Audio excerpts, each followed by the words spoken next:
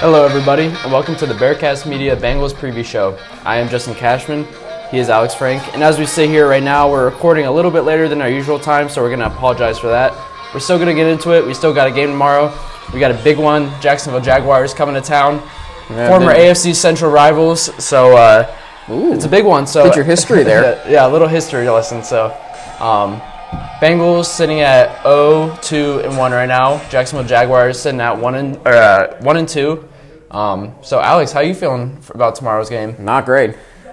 Not great. I mean, I just don't know. Like, I feel like this is a very winnable game, but I feel like with all the comments that Jim Turner, the offensive line coaches, made this week that are just completely inaccurate, and then Zach Taylor, like, I just feel like the coaching staff does not have a firm grasp of this team right now. And the thing about it is, like, this is a game the Bengals probably should win. I mean, Jacksonville has been competitive through the first two games, like we talked about on Monday. But you watch them on Thursday night, it's like, okay, this is the kind of team they're going to be. Their defense is not very good. They can't get pressure on the quarterback. They can't stop the run. They can't cover anybody. Offensively, yeah, they're not bad. Gardner Minshew, I think, is a better quarterback than what he's given credit for. But if he and James Robinson, their running back, who's had a really nice first three games, if they're struggling and they already don't have a great receiving core, their offense is basically very, very dormant. So this is a very winnable game. But at the same time, like, I watched their offensive line last week. They weren't very good. I mean, they don't know what they're doing at right guard. I mean, Alex Redmond could be starting at right guard, and don't get your hopes up for that because that's not a major upgrade or anything. That's just like because he's, I guess, chosen, which maybe he'll have a great game. I don't know, but you've seen Alex Redmond perform over the years. It's been terrible. Yeah, and I mean, if Alex Redmond is in at right guard tomorrow, which I very well assume he's going to be, then I'm already very concerned about this offensive line to begin with. So throwing Alex Redmond in there, a guy that didn't even make the 53-man roster at the right before the season started, it's just very concerning. And you look at the guys that are, there's a lot of injuries this week, and you look at the guys that, like you said, it's a very winnable game. And what did the Jacksonville Jaguars do? They have a pretty solid offensive line. Brandon Linder, their starting center, is going to be out. But against a weak interior defensive line, Geno Atkins is out still, even though a few limited practice this past week.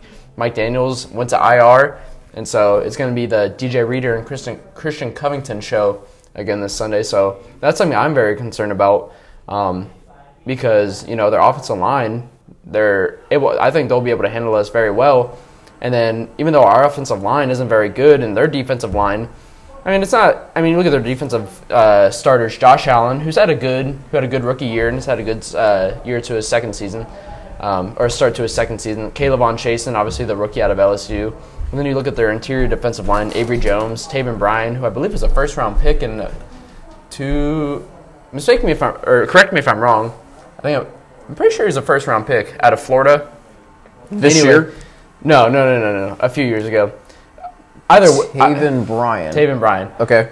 Either way, their defensive line is not very strong, but I think that we might make them look like one of the best defensive line groups in the entire NFL, just considering how we're playing. Xavier Su'a-Filo is still out. He had got his boot taken off this past week, as reported by Ben Baby, so he might be back in the mix soon. This right side of the line is going to struggle because, we saw them struggle against the Philadelphia Eagles D-line. They gave up 8 sacks against run-of-the-mill Eagles defensive line. Was a first-round pick, Taven Bryan, you're right, out of Florida, pick number 29, 2018. I tweeted earlier this week, I said they're going to make him, it's going to be his breakout game, even though he wasn't. Oh, yeah? Yeah, they're going to make him look like a, Pro Bowl player. So, as you said, this is a very winnable game, but I'm not feeling very great about it because you think about it, Mackenzie Alexander is doubtful. He's probably not going to play. And they have all their starting wide receivers healthy. DJ Chark, Keelan Cole, Laviska Shenault, the rookie, D.D. Westbrook, Chris Conley. So it's a good group of guys. And, LaShawn Sims, he had an interception last week. So we'll see what he's going to be able to do in place of Mackenzie Alexander. But I'm just not feeling very great. It's not like one of those games where you know that you can win and you feel confident. It's like that we can win it, but the probability of that happening is not very high. Every time I've talked to someone about this game this week, it's just like, well, we should win them. We should win this game, but it's the Bengals. So, I mean, I'm just not very confident right now. No, as well you shouldn't. And I said, when I think of the Jacksonville Jaguars, like there's been a lot of turnover within this roster. And the thing about it is, like just 3 years ago, this team was 10 minutes away from the Super Bowl. Also something we talked about on Monday. That defensive line had guys like Yannick Ngakoue, Calais Campbell, Malik Jackson. You think about the defense that they had, their secondary, Jalen Ramsey, A.J. Boye. I mean, this was a very, very talented team. 2 times ago when we faced them, I don't know if you remember that game down in Jacksonville, the A.J. Green, Jalen Ramsey fight. I remember. Yeah. That was a horrible game. It was a horrible game. I think the return for a touchdown. I think the Bengals had 8 first downs in that game. And I think they had like 146 yards the entire game. That's how bad it was. I mean, it was awful.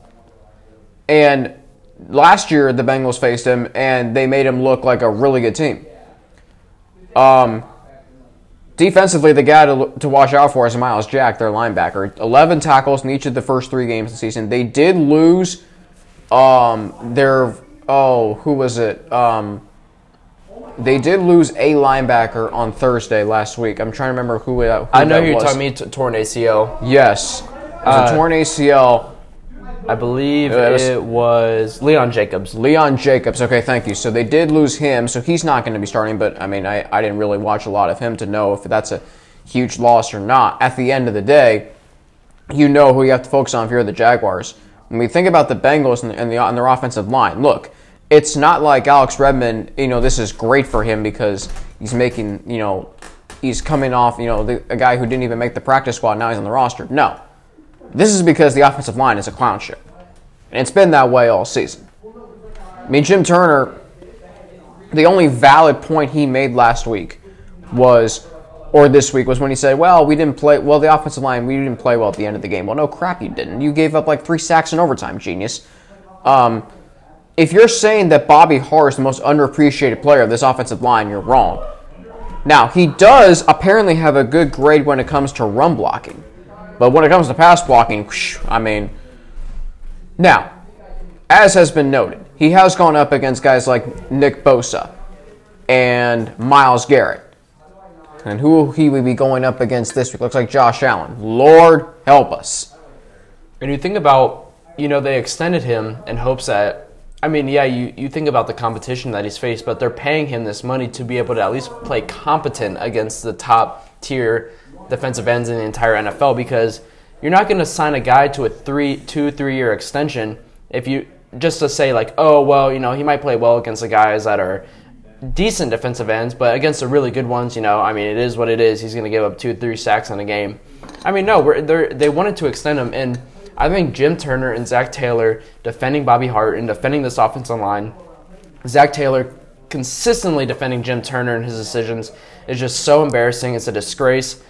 If Zach Taylor continues on this road of defending the guys on this team that are clearly not making the right decisions, that are winning this team football games, Zach Taylor says that all the time. We're just trying to win as many games as we can. You heard it all last year. They're not tanking. They're just trying to win as many games as they can. Well, if they're trying to win as many games as they can, they're going to put out their best players, and they're not doing that right now.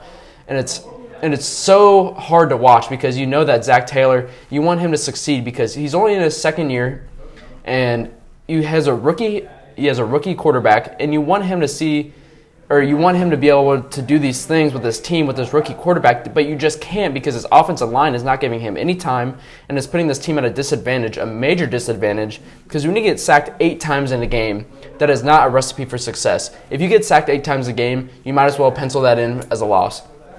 And against this not very great Jacksonville defensive line, and if Bobby Hart struggles, if Alex Redmond struggles, if this entire offensive line struggles against average to below average Jacksonville defensive line, I am going to lose my freaking mind.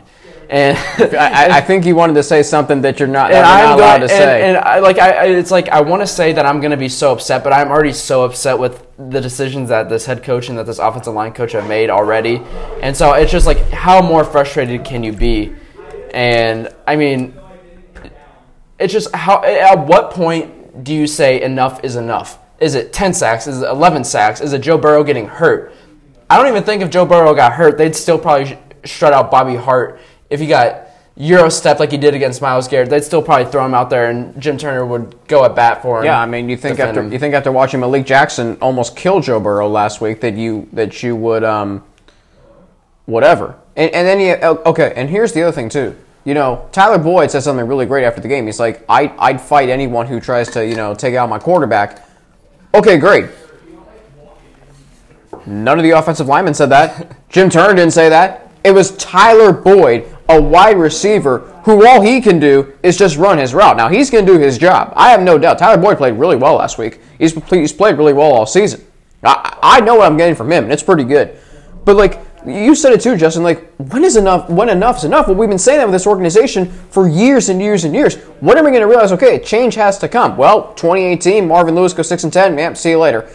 And then last year, when we had to make some changes, Andy Dalton, I thought last year the coaching staff, the one thing they did do was they did try to win as many games. I think you can say that, I think to a degree.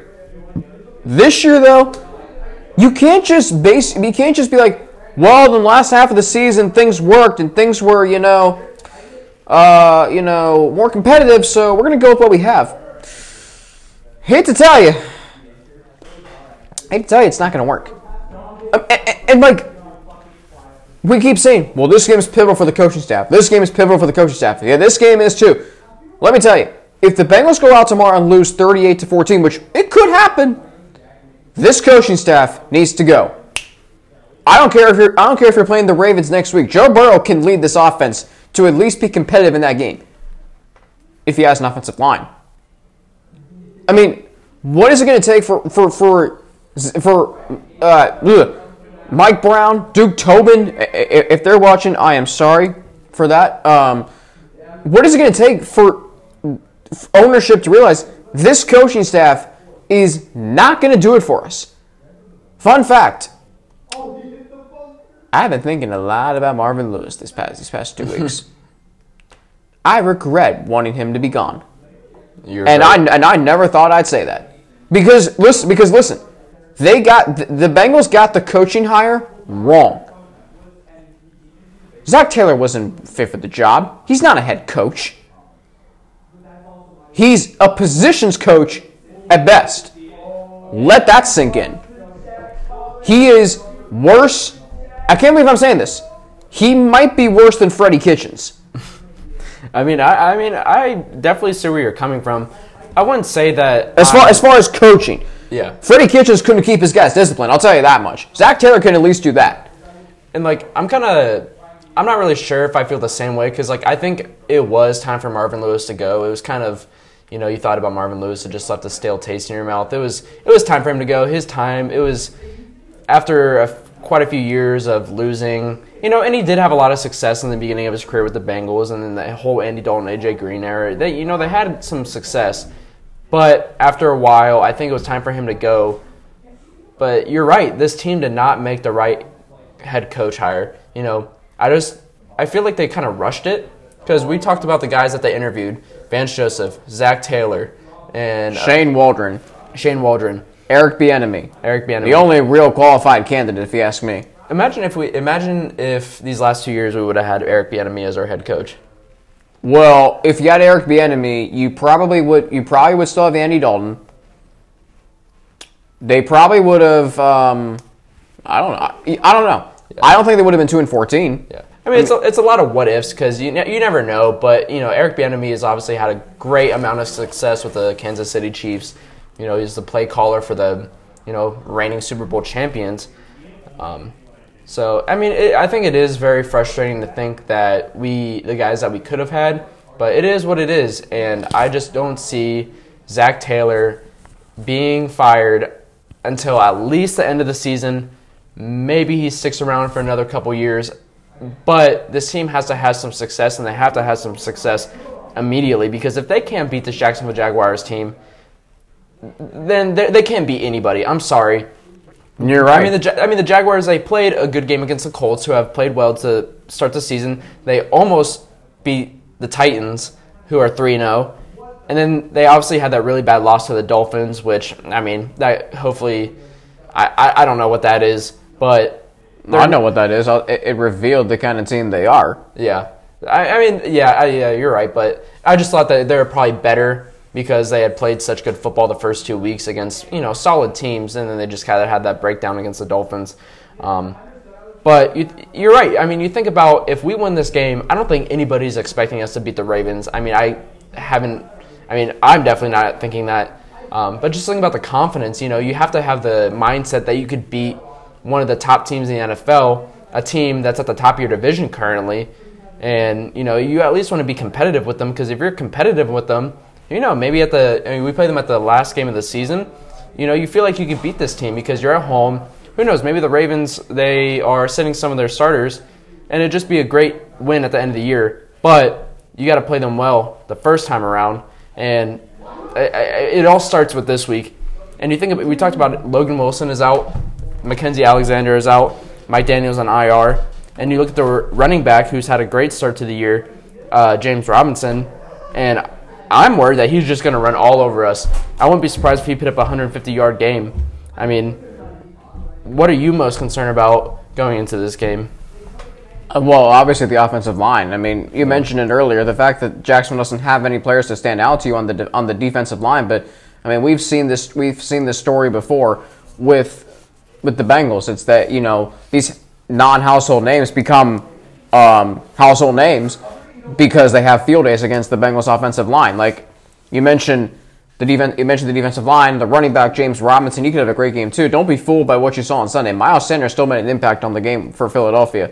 It's just Carson Wentz couldn't get in the ball when when the Eagles absolutely needed it.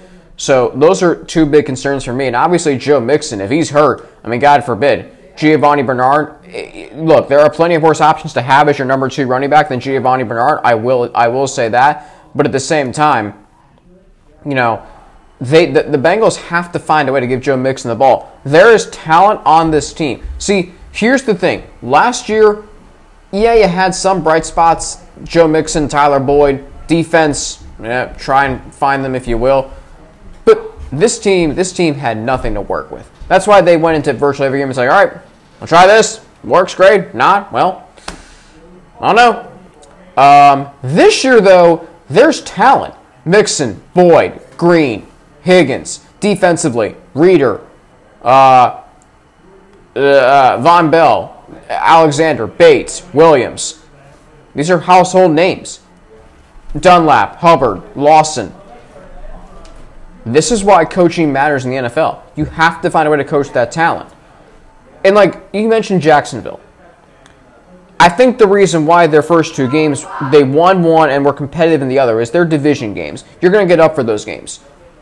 The Colts, look, that was their first game with Phillip Rivers. Marlon Mack gets hurt. They rolled out a rookie running back. Their defense struggled against, a pretty decent Jacksonville offense that day. Fine. The Titans, they can make it, way too close and give their fans heart attacks, and somehow they'll survive. But let's be real. When they played just an AFC opponent in the Miami Dolphins, at home no less, they got destroyed. It wasn't even close. The game was over in the first half. This Jacksonville team is not very good. Don't let the first 2 games fool you.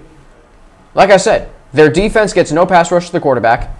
Their coverage, the way they cover receivers is awful, and their offense is not very good. It's not horrible. I think they're solid. I think Gardner Minshew, maybe you have something for the future. If the Jaguars finish somewhere around, 4-12, 5-11, then you can maybe debate that with Minshew. But this Jacksonville team is not that talented. My concern is, this is the Bengals. We've seen this. They don't have a great coaching staff. And even if they win this game, it'll be like, yeah, you did what you were supposed to do. I still won't have confidence in the coaching staff. What will make me have confidence in the coaching staff, and I'm kind of deviating from your question there, is you win this game 34-17, and then you go into Baltimore and you play them competitively. That will give me some confidence in the coaching staff is maybe figuring some things out. And then you go steal a win in Indianapolis and then beat the Browns. That's pipe dream, but you know.